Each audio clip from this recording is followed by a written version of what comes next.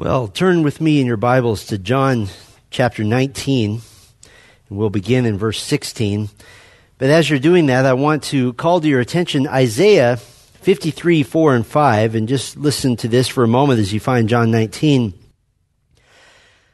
Isaiah 53 is, of course, this haunting and glorious chapter which tells us in meticulous detail of the death of Christ, and it contains a very important declaration concerning our Lord in verses 4 and 5. Surely he has borne our griefs and carried our sorrows. Yet we esteemed him stricken, smitten by God, and afflicted. But he was pierced for our transgressions. He was crushed for our iniquities. Upon him was the chastisement that brought us peace, and with his wounds we are healed. Now, Jesus Christ at the cross, he carried the griefs and the sorrows specifically that were supposed to be yours and mine, and yet he carried them. Now, this verse 4 of Isaiah 53, it begins a 3-verse section that contains many first-person plural pronouns. Our griefs, our sorrows, our transgressions. In fact, we hear this 10 times. And so this text is really saturated with the idea of substitution, of Christ doing something for us on our behalf. And the prophet says he has taken our griefs.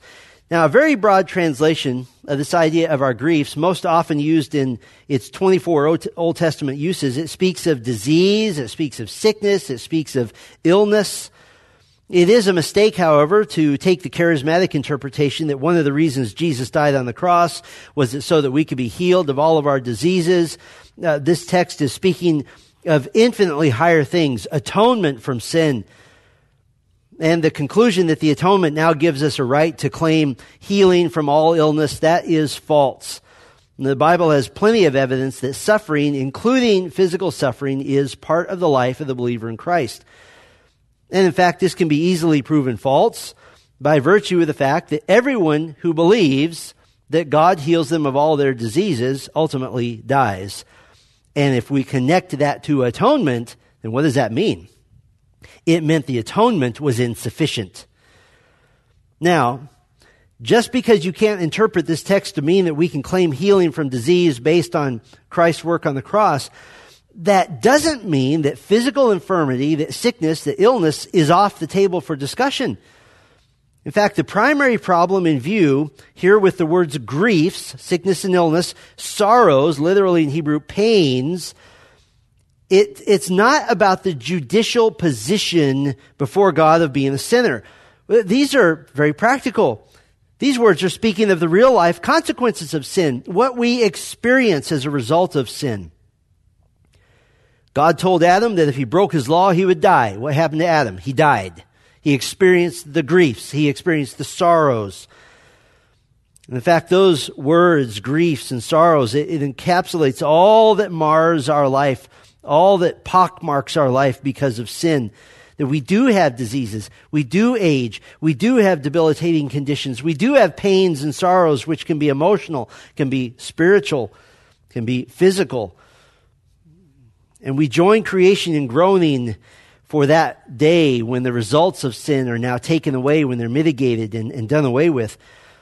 So why would Isaiah be speaking of something so lesser, such as physical illness, versus the larger, bigger, more important context of sin?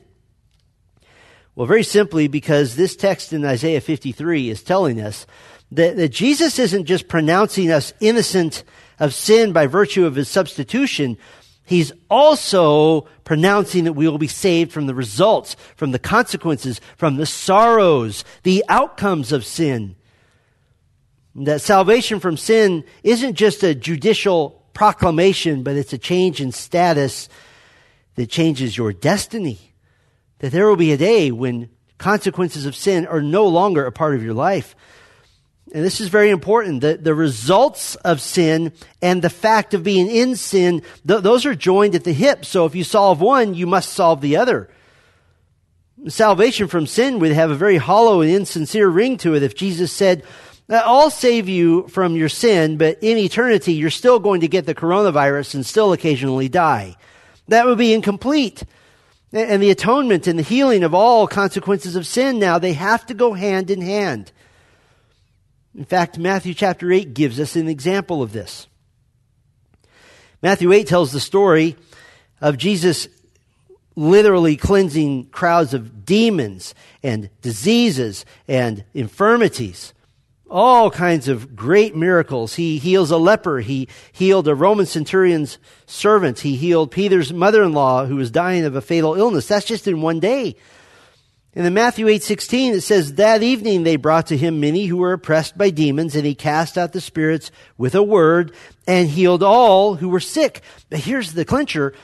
Matthew's inspired gospel gives us the reason. Matthew 8:17, this was to fulfill what was spoken by the prophet Isaiah. He took our illnesses and bore our diseases. So what was Jesus doing here? Why was this so magnificent? Well, what he was doing was demonstrating what a kingdom that is devoid of sin, that has no sin, that's devoid of rebellion, has no rebellion, and under, instead, the protective, loving hand of King Jesus, he gave us a preview of what it's going to look like. Can I put it this way? He showed us what a world without sin would be like to experience. Sin-free, disease-free, infirmity-free, grief-free, sorrow-free. By the way, where the prosperity gospel heretics, where do they go wrong? They want to deal with disease, but not deal with sin. But the two must go hand in hand. Isaiah 53:4, surely he has borne our griefs and carried our sorrows. This is a little conjunction that it emphasizes something unexpected. In fact, it can be translated, however he has borne our griefs and carried our sorrows. Why is that? Well, the previous phrase says, we esteemed him not. In other words, we didn't know that's what he was doing. But however, surely he has borne our griefs anyway. In fact, the previous verse 3, he was despised, he was rejected, we esteemed him not. We didn't hold him in high regard. We didn't hold him in respect. But what this text says is that regardless of what you think you saw at the cross, regardless of how this appeared, regardless of the fact that Jesus Christ would be counted as a criminal, what was really happening is that he has borne our griefs and he has carried our sorrows. The judicial robes of God were on, court was in session, and a guilty verdict was rendered. As God made him who knew no sin to be sin on our behalf, Christ has borne and carried in his death all that sin has done to you and would do to you. Now that brings us to our text in John 19. In John 18, 19, and 20, we've been examining John's narrative of Jesus going to the cross in a series we've called The Glorious Gospel, as the major elements of the gospel message are really rooted and embedded directly in these shocking events in these 3 chapters. And we've put together a short gospel presentation based on these texts, and we've been adding to it as we go. And by the way, the part that we're examining today somehow got left out of the written version that we gave to you a few weeks ago. But here's our written presentation so far. Jesus Christ came as a completely willing sacrifice. He freely fulfilled his Father's plan for suffering. Because you cannot pay the penalty of your sins, Christ offered himself as a substitute on your behalf. You have sinned against God to the degree to deserve eternal punishment, and even your best intentions are not good enough. Therefore, you need the payment for your sin Christ offers. For Christ has a kingdom not of this world and offers you a part in it. But to be part of that kingdom, you must believe Christ suffered on your behalf. And today, Christ's suffering carried the sorrow of your sins. Christ's suffering carried the sorrow of your sins. He carried the sorrow, the consequences of sin that was rightly aimed at you. And so this morning, I'd like to outline some of the sorrows which Jesus experienced, which were rightly yours. And I have one very simple goal, and that is to make you thankful. That is to engender gratitude in you, that we could have hearts that are filled with thankfulness and continually spending our lives in service to our Savior, delight in our Savior, and always looking to see the sorrows that should have been ours, but were his instead. And so let's just outline some of these sorrows which he experienced that should have been yours, should have been mine. The first sorrow, we'll call the sorrow of association. The sorrow of association. Now we pick up here in John 19 at the very end of verse 16. He's been delivered to be crucified. So they took Jesus, and he went out bearing his own cross to the place called the place of a skull, which in Aramaic is called Golgotha. There they crucified him, and with him 2 others, one on either side, and Jesus between them. Now, as we witnessed last week, Jesus now receives his second flogging. This one, the savage verberatio we spoke of, in which several soldiers would whip Jesus in quick succession with leather straps that had pieces of bone and metal tied to the ends. These would have exposed muscle and bone. In some cases, it exposed internal organs. And so Jesus was in bad shape at this point.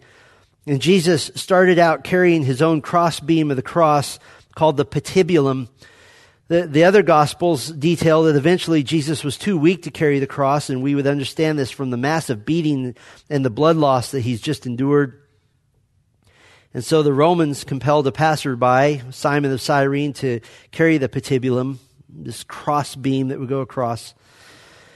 Tradition has named the route that Jesus took to Golgotha the Via Dolorosa, the way of suffering. It may have been that Jesus was tried by Pontius Pilate at the fortress of Antonia, the Roman garrison in Jerusalem. Some feel that's where Pilate tried Jesus. This is debated, but it's a fairly reasonable assumption. But in the centuries since since that time, Jerusalem has been conquered, been destroyed, and the streets have been changed and altered. So trying to trace that exact route is probably not possible. But we do know this, that Golgotha was just outside the gates of Jerusalem, most likely outside a gate called the Gennath Gate. And there was Golgotha, meaning the place of the skull. No one knows why it's named the place of the skull. The most likely conjecture is that there's some sort of skull-like appearance to it. But it's definitely appropriately named as a place of death. The Latin equivalent in the Vulgate, which is the ancient Latin translation of the Bible, Golgotha, is translated in a word that's very precious to us as Christians, Calvary. Now, it's very artistic, and it's the subject of numerous famous hymn lyrics to sing things like "On a Hill Far Away." But I hate to pop this bubble. Nothing in the Gospels explicitly says Jesus was crucified on a hill. That is more the subject of conjecture and art. But one thing does help us. At the very end of the chapter, in verse 41, we get a detail that's, I think, often overlooked. It says, now in the place where he was crucified, there was a garden. A garden. What a contrast. You have the blood and the screams of agony of crucified men in a garden. And in fact, it was the same garden in which the tomb which would later receive Jesus' body was located. Very close. The word for garden here speaks of something substantial, something big. It speaks of a well-cared-for orchard. Now, we should remember that in Israel, particularly in Jesus' day, Israel boasted being one of the most lush parts of the world. In fact, in Israel, it's said that something is blooming all year long, and it's really true. But when Jesus was put on the cross, it's even more so true that things were blooming. This is springtime. The garden would certainly have olive trees, probably cypress trees as well. Certainly fig trees and date palms. Those were just standard. Many gardens, and very popular all around and in Jerusalem, had pomegranate trees. And right at this moment, at this particular period of time, the pomegranate trees would be blooming with these bright red flowers. The garden would have any number of types of indigenous flowers. In fact, several types of flowers that we take for granted here in our country originated in Israel. The Bible mentions a prized flower called the crocus. This may be a rose. Others think that this is what's called the meadow saffron. This is a purple flower with this bright orange center from which we get the expensive spice saffron. It's so expensive, at various times it costs more than gold does. The most precious of flowers to the Israelite at the top of the list was the lily, sometimes called the iris. Ironically, now that is a symbol of the resurrection of Christ. No garden worth its salt would be missing those beautiful white six-petaled lilies. Spices would be grown in the garden as well. This was common. You would have coriander and cumin and dill and sage. And so you have this scent of flowers. You have the blooming pomegranate trees and these aromatic spices all in the air. This is just, it's almost mind-boggling. It's paradoxical. It's peculiar. The Lord Jesus Christ is surrounded by tremendous beauty, and he couldn't have any of it. The beauty of the earth that he created was no longer for him, because now he was associated not with blessing, but with cursing. He was the cursed one. He was the condemned one. And there it says they crucified him. The upright beam of the cross, called the stipes, was already at the site of the crucifixion. It's probably about 9 feet high. It was either laying on the ground, ready to be dropped into a pre-dug hole, or it was already upright. In either case, the patibulum, the crossbeam, was laid on the ground, and Jesus was made to lay down on it. And we can only imagine the agony of laying on his back when there was no skin left, and muscle and bone are now completely exposed. His arms were stretched out and very likely tied with a rope and then nailed to the patibulum at the upper palm and lower wrist, severing the nerves to the hands. Then they bent Jesus' knees and twisted his legs so that a single nail could be driven through his feet to come out at the heels and anchor into the stipes, the upright beam. Why crucifixion? Well, crucifixion was synonymous with disgrace. It was synonymous with terror. It was considered a death for the lowest of the low, such as slaves, prisoners of war, or rebels, or revolutionaries. And part of the point of crucifixion was the utter humiliation of the victim. Very often they were crucified completely naked, and they were often nailed to the cross in bizarre positions. And they could stay alive for days. And once lifted up, the victim would then enter into a horrific battle to breathe. It would be a continual cycle in which the victim would have to exert all his energy to lift himself up, to be able to take a few breaths. But then he would be too weak and in too much pain to stay up and slump down again, now unable to breathe fully or even to breathe at all. And so death could come through suffocation. It could come through congestive heart failure. It could come from complete brain damage due to lack of oxygen, or simply from shock. And in fact, the bodies, generally speaking, were left up so long that the vultures would come and eat them. Crucifixion was considered so terrible that a Roman citizen, even one convicted of a capital offense, could not be executed by crucifixion unless under special orders from the emperor himself. But I wanted to point out something. While we know from other sources the details of crucifixion to help us understand the level of agony that Jesus endured, do you notice that none of the Gospels go into the great details of the physical miseries on the cross? Now, why is that? Because the emphasis in the Gospels isn't on the physical misery of Christ. It's on the fact that the death of Christ was the death of a sinless man. That's the true sorrow. That's the true shame, that this was a horrible miscarriage of justice from a man's point of view. The Gospels are not designed to simply make an emotional appeal to the reader to feel sorry for Jesus or to sympathize with him. Much bigger than that. The sorrow isn't the sorrow caused by the cross, but it's sorrow caused by you and by me and by the sin which put him there in the first place. That's the sorrow. The sorrow is that Jesus is being treated as one for whom the delights of this earth is characterized by this beautiful garden all around him. These delights are off limits. He is now cursed from the earth. And humanity does not want him alive anymore. And this sorrow of association is more clearly demonstrated even by the company that he was in. Verse 18, 2 others were crucified with Jesus. John doesn't give any more attention to these than that one note, but his emphasis seems to be on the contrast between Jesus and these two men. with whom he's crucified. They are true felons. They are probably revolutionaries like Barabbas, while Jesus, as we'll see in verse 19, is a king. And this fulfilled the prophecy of Psalm 22:16, for dogs encompass me, a company of evildoers encircles me. They have pierced my hands and feet. This fulfills Isaiah 53:12. He poured out his soul to death and was numbered with the transgressors. Listen, one of the consequences, one of the sorrows of sin is that your sin made you a sinner. You're associated with every single human being who has failed to meet the righteous, holy, pure standards of God. But Jesus now is associated with sinners. He's identified as a sinner so that you might be identified as righteous. Identified with the righteousness of God, associated with the purity of God, associated with the virtue of God. And so for your sake, Jesus endured the sorrow of association.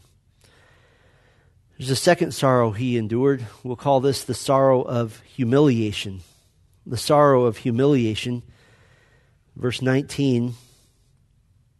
Pilate also wrote an inscription and put it on the cross. It read, Jesus of Nazareth, the King of the Jews.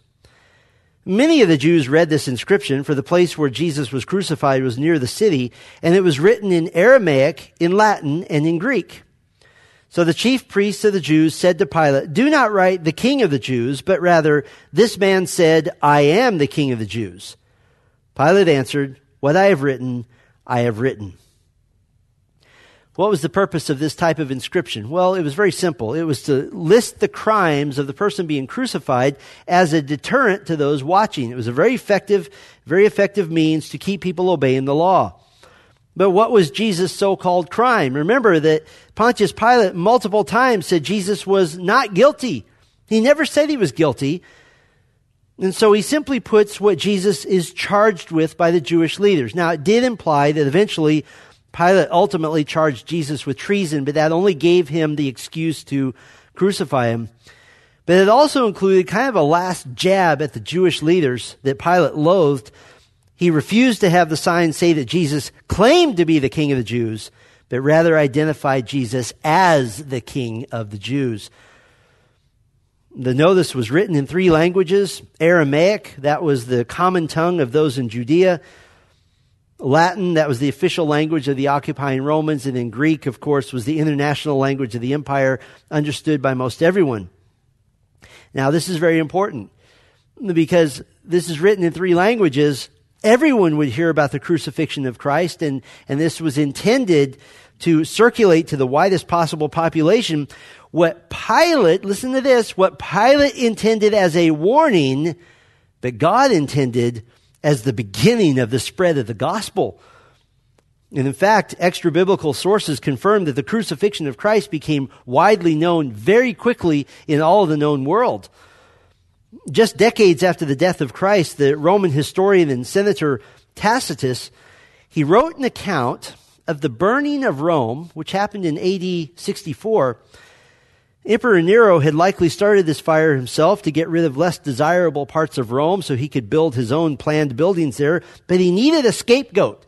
Nero needed a scapegoat because Rome thought he did it. And so who did he pick as a scapegoat? He picked the Christians in Rome. And Tacitus writes this, but all human efforts, all lavish gifts of the emperor and the propitiations of the gods did not banish the sinister belief that the conflagration, the fire, was the result of an order. Of whom? Of Nero. Consequently, to get rid of the report, Nero fastened the guilt and inflicted the most exquisite tortures on a class hated for their abominations called Christians by the populace, Christus, from whom the name had its origin, that is Christ, suffered the extreme penalty during the reign of Tiberius at the hands of one of our procurators, Pontius Pilate. And now for the second time in John's gospel, an unbeliever serves as an unknowing prophet of the truth. When did the first time happen? We saw this earlier. Caiaphas, the chief priest, had told his fellow leaders in John 11, It is better for you that one man should die for the people, not that the whole nation should perish. He did not say this of his own accord, but being high priest that year, he prophesied that Jesus would die for the nation. And now Jesus, judge and executioner, Pontius Pilate, has unknowingly, accurately identified Jesus as the Messiah, as the Son of God, as the King of the Jews. This is so unjust. How is it that the one who is the King of the Jews, making him the King of all kings and the Lord of all lords, how is it that the best that he receives at the end of his life is so bad? He doesn't receive a throne, he receives thorns. He doesn't receive reverence, he receives reviling. He doesn't receive worship, he receives whipping. He doesn't receive a coronation, he receives crucifixion. The one who deserves the angels of heaven to sing his glory, the one who holds the universe together by the word of his power, the one whose radiance cannot be seen with the naked eye in all of his glory, is given just one little name. In fact, we could make a comparison that the one whom the Bible calls Yahweh, the Bible calls the Lord our righteousness. The Bible calls the Christ, the Messiah, the anointed one. The Bible calls the son of David and the son of Abraham, a shoot of Jesse, the root of Jesse, the righteous branch, the root of David, the root and offspring of David. The Bible calls him the Son of God, the Son of the Most High God, the Son of the living God, the Son of the Blessed One, God's one and only Son. The Bible calls him the bread of life and the light of the world. The Bible calls him the true light. He's called the gate, the door. He's called the good shepherd, the great shepherd, the chief shepherd. He's called the resurrection, the way, the truth, the life. He's called the wonderful counselor. He's called the vine. He's called the true vine. He is the Lord of the Sabbath, the master, the teacher, Emmanuel, the Holy One of Israel, Rabbi, great Rabbi. He's called the King of Israel, the servant of God, the Lamb of God, the prophet, the Prince of Peace. He's called the King. He's called the ruler over Israel. He's called the King of the Jews. He's called the deliverer. He's called the ruler of the kings of the earth, the ruler of God's creation, the King of the ages, the King of kings and the Lord of lords. He's called the great priest. He's called the high priest. He's called the great high priest. He's called the mediator and the Savior of the world. He's called our Passover lamb. He's called the apostle. He's called the image of God. He's called the image of the invisible God. He is the firstborn. He is the firstborn of all creation. He is the heir. He is the beginning. He is the end. He is God. He's the everlasting Father. He is the righteous one. He's the holy and righteous one. He's called the Word. He's called the Word of life, the advocate, the Word of God, the faithful witness, the Alpha, the Omega, the first, the last, the faithful and true, the Lion of the tribe of Judah, the Lord, the author, the Prince, the author and perfecter of our faith, the bridegroom, the head of the church, the stone, the cornerstone, the chief cornerstone. And he gets a wooden sign. Are you serious? How degrading. How humiliating. He got the wooden sign that should have been yours, and yours would have said, rightly condemned of sins without number. He endured humiliation. He endured the sorrow of association, the sorrow of humiliation. There's a third sorrow he endured. We'll call this one the sorrow of liquidation. The sorrow of liquidation. Where did Jesus come from? You remember John 17, verse 5, he reminisces with his Father. He reminisces to his Father of, quote, the glory that I had with you before the world existed. And now all his possessions are liquidated. They're given away. Chapter 19, verse 23. When the soldiers had crucified Jesus, they took his garments and divided them into 4 parts, 1 part for each soldier, also his tunic. But the tunic was seamless, woven in one piece from top to bottom. So they said to one another, let us not tear it, but cast lots for it to see whose it shall be. This was to fulfill the scripture which says, they divided my garments among them, and for my clothing they cast lots. So the soldiers did these things. They took his garments. Probably the best guess, 4 pieces. They took his belt, his sandals, his head covering, and at least his outer garment. There is debate as to whether Jesus was crucified completely naked or not. Romans normally did this, but the Jews abhorred public nudity, and they may have left him with a small bit of clothing. In either case, Jesus is in a completely degraded position. Now, the squad of soldiers who were carrying out the executions that day, they divided 4 of his clothing items. It tells us that this was a small squad of 4. That's half the size of a normal Roman squad of 8. It may be that each of the 3 victims had a squad of 4 assigned, so there could have been more. The other Gospels tell us that a centurion, a commander of 100, was present as well, and he likely didn't take part in that division of the clothing because he was better paid than those under his command. Jesus had a tunic, sort of an undershirt, and it was a single piece woven from top to bottom. This is made very clear that 2 different types of cloth were not used.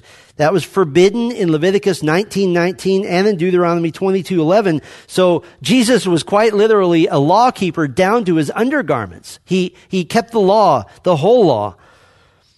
But why this detail about this single piece tunic? Now, we do want to be careful not to randomly assign symbolism, which may or may not be true. The ancient Bible student Philo, one of the instigators of the allegorical method of Bible interpretation, he said that this seamless tunic was the symbol of Jesus making his church unified. Well, 2 problems with that. First of all, there's nothing in the text that says this. And second, if that's the case, Jesus just had his church taken from him. So we don't want to go to pointless symbolism that we're just guessing at. But there are some important reasons for this detail. I want to just briefly give you 4 reasons for this detail. First of all, it confirms very clearly that this is an eyewitness account. This is an account by someone who saw this. The Apostle John was close enough to look and say, oh, there's no seams in that. He was right there. And so this confirms every detail as being true. This is the account of an eyewitness. The second reason this single piece tunic is important, it confirms Jesus as the object of all Old Testament messianic prophecy. He is the object of prophecies of Messiah in the Old Testament. It demonstrates the sovereignty of God shown down to this little minute detail. 4 pieces of clothing divided plus the tunic. And we see this was to fulfill the Scripture. Now, it's very interesting. In John's Gospel, this phrase of fulfilling the Scripture, those phrases accelerate as we get closer to the cross. They come faster and faster and faster and faster. We see an important connection here to Psalm 22:18, which makes this exact prediction, which is cited there in verse 24. And this is a psalm of David. This is important because Jesus is the promised Davidic king, the fulfillment of the Davidic covenant from 2 Samuel 7. And Jesus himself now makes this very important connection, even on the cross, because he expresses himself in the words of Psalm 22, verse 1, my God, why have you forsaken me? And so down to the least little detail, Jesus Christ is the one spoken of in the Old Testament. It's the third reason this is important. And put yourself in the sandals of the original Jewish reader. Here's the third reason. It proves that the suffering of Christ was God's will. It proves that the suffering of Christ was God's will. To the original Jewish reader, if the Scripture has already ordained this event down to this tiny detail, then God alone must have planned this. And this is a way to give the unsaved Jew saving faith. That this is God's way of saving you from your sins, that you believe on the Lord Jesus Christ, who is the one spoken of in the Old Testament. But there's one more reason this is important, and I think probably for our purposes this morning, the most relevant. This little event of the taking away of Jesus' clothes, this represents the final laying aside of glory. This is the final laying aside of the glory of God. The very last possessions that he has on earth are now stripped from him. This is the final step in the kenosis, the emptying of Christ. He never lays aside his deity, but he has laid aside his glory, the manifestation of his brilliance. Philippians 2 verse 7 says that Jesus emptied himself. Kanao, that's where we get the word kenosis, the theological idea of the emptying of Christ. And what did this look like? Well, first he left heaven to become a man, but not just to become a man. Philippians 2 says he became to be a man who's like a servant, but not just a servant who's faithful unto death, but not just faithful to death, but faithful to death on a cross. And now, just before losing his life, he quite literally loses his very last possession on earth. Literally, the shirt off his back. And listen, Jesus became what you are.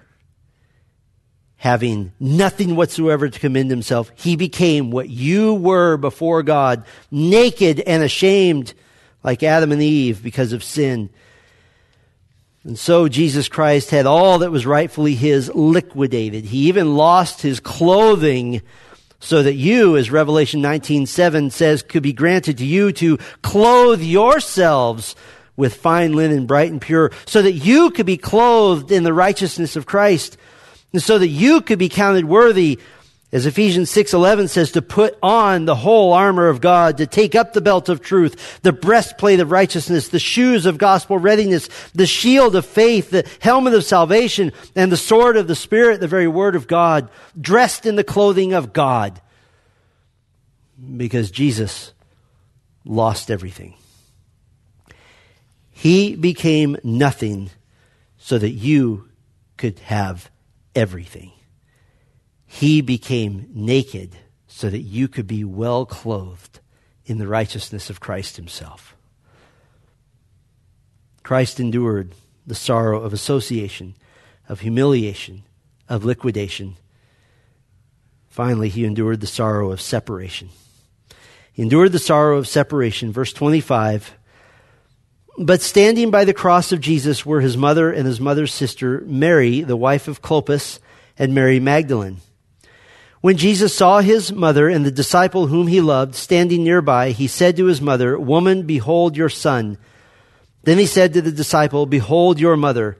And from that hour, the disciple took her into his own home. Other gospels say that these women stood far off, but there were several hours of Jesus on the cross, so certainly a coming and going could easily have occurred. Who are these women at the cross? There is his mother, Mary. There's his mother's sister, we know, is Salome, the mother of James and John. There's Mary, the wife of Clopas. The ancient historian Eusebius presented evidence that Clopas was Joseph's brother, making Mary, the wife of Clopas, now Jesus' aunt. And then there was Mary Magdalene. Mary Magdalene owed everything to Jesus since he had delivered her from 7 demons, as Luke 8 tells us, and saved her from her sins, saved her from the consequences of evil. And by the way, critics and skeptics who say that the Gospels are essentially made up by an anonymous author, what author making up a story would have 4 characters and 3 of them named Mary? They're all historically accurate. Mary was a common name. Jesus' mother was widowed by now, and she was now a dependent on her oldest son, Jesus, who had been to this point fulfilling the law by providing for her, the law of Exodus 20 and Deuteronomy 5, which demands honoring one's mother and father. At the death of Jesus, normally what you would have are the other sons coming to take care of her. We know that he had 4 younger brothers, James, Joseph, Judas, and Simon. Mark 6:3 tells us that. But there was a problem with those 4 boys. They weren't believers. In fact, Mark 3:21 records his family, his siblings, trying to forcibly take Jesus away from crowds because they said amongst themselves, quote, "He is out of his mind." And sadly, John 7:5 says, "For not even his brothers believed in him." And so Jesus will not entrust the care of his own mother to her sons, but to his friend and cousin, the one whom Jesus loved, John, the author of this gospel. By the way, it says a lot about who your real family is, doesn't it? Your real family is the body of Christ, those who believe Christ. Jesus himself pointed to those who were following after him. on one occasion and said, "Here are my mother, here are my brothers. For whoever does the will of God, he is my brother and mother and sister." Listen, even from the cross, this rebuke of his brothers is of the highest order. He's basically saying to his brothers, you don't believe in me, therefore I will not entrust mom to you. Now, it does have a happy ending at this point because his brothers would come to believe in him. We see his brothers with his mother in the company of Christians, believers, in Acts chapter 1, verse 14. His brother James authored the New Testament book by the same name, likely the earliest New Testament book written. His brother Judas, by the way, he went by Jude because if you're named Judas, that's like being named Adolf. Nobody went by Judas after that. But Jude wrote the great and final epistle of the New Testament, Jude. But what was Jesus doing here when he says to John, "Behold your mother"? And he said to his mother, "Woman, behold your son." What's he doing? This is a condemned man about to die who's saying goodbye to his mom. He's saying goodbye to his mother. And there's something incomprehensible about the separation of death. We're not built for it. We're not made for it. We're not set up for this. It's such a mind-blowing shock to our souls that we can't even function after death. It's grief on a scale that really can't be quantified. And what about Mary? What must be going through her mind? For all of you mothers, I know it's just incomprehensible to you. Does she have a desperate desire to rescue her boy? Does she have flashes of memories of literally the best child that any mother has ever had? Perhaps memories of taking lunches to Joseph and Jesus in the carpenter's shop, the visit of wise men after Jesus was born, the worship of the shepherds, the angel Gabriel telling her this child would save his people. And in the midst of all of his suffering, Jesus, ever the law keeper, made certain his mother is cared for, and I can't wrap my mind around this, he appoints a replacement for himself. And he says to John, "Behold your mother." And he says to his mom, "Behold your son." Listen, one of the greatest, most tremendous joys that we have as Christians is that we will always be together. As the family of God, we'll never be separated. We'll never have to miss one another again. Not only will we be never separated from Christ, 1 Thessalonians 4:17, we'll never be lonely. We'll never be isolated. We'll never be quarantined. We'll never be left out. And this is made possible by the one whose final separation on this earth was from the one who gave birth to him. And particularly when he was enduring the wrath of God, there was no comfort for Christ. There were no joys of fellowship. Jesus was utterly alone. And that is one of the sorrows, one of the consequences of sin. Listen, I've heard unbelievers joke. They've joked to my face. "Oh yeah, I'm going to hell. But I'll be there with all my friends. We'll all be having a good time." Yes, all of their friends may be there, but they won't be together. Hell in Scripture is called the place of weeping and crying and torment and agony. There's never a hint of fellowship of any kind except one.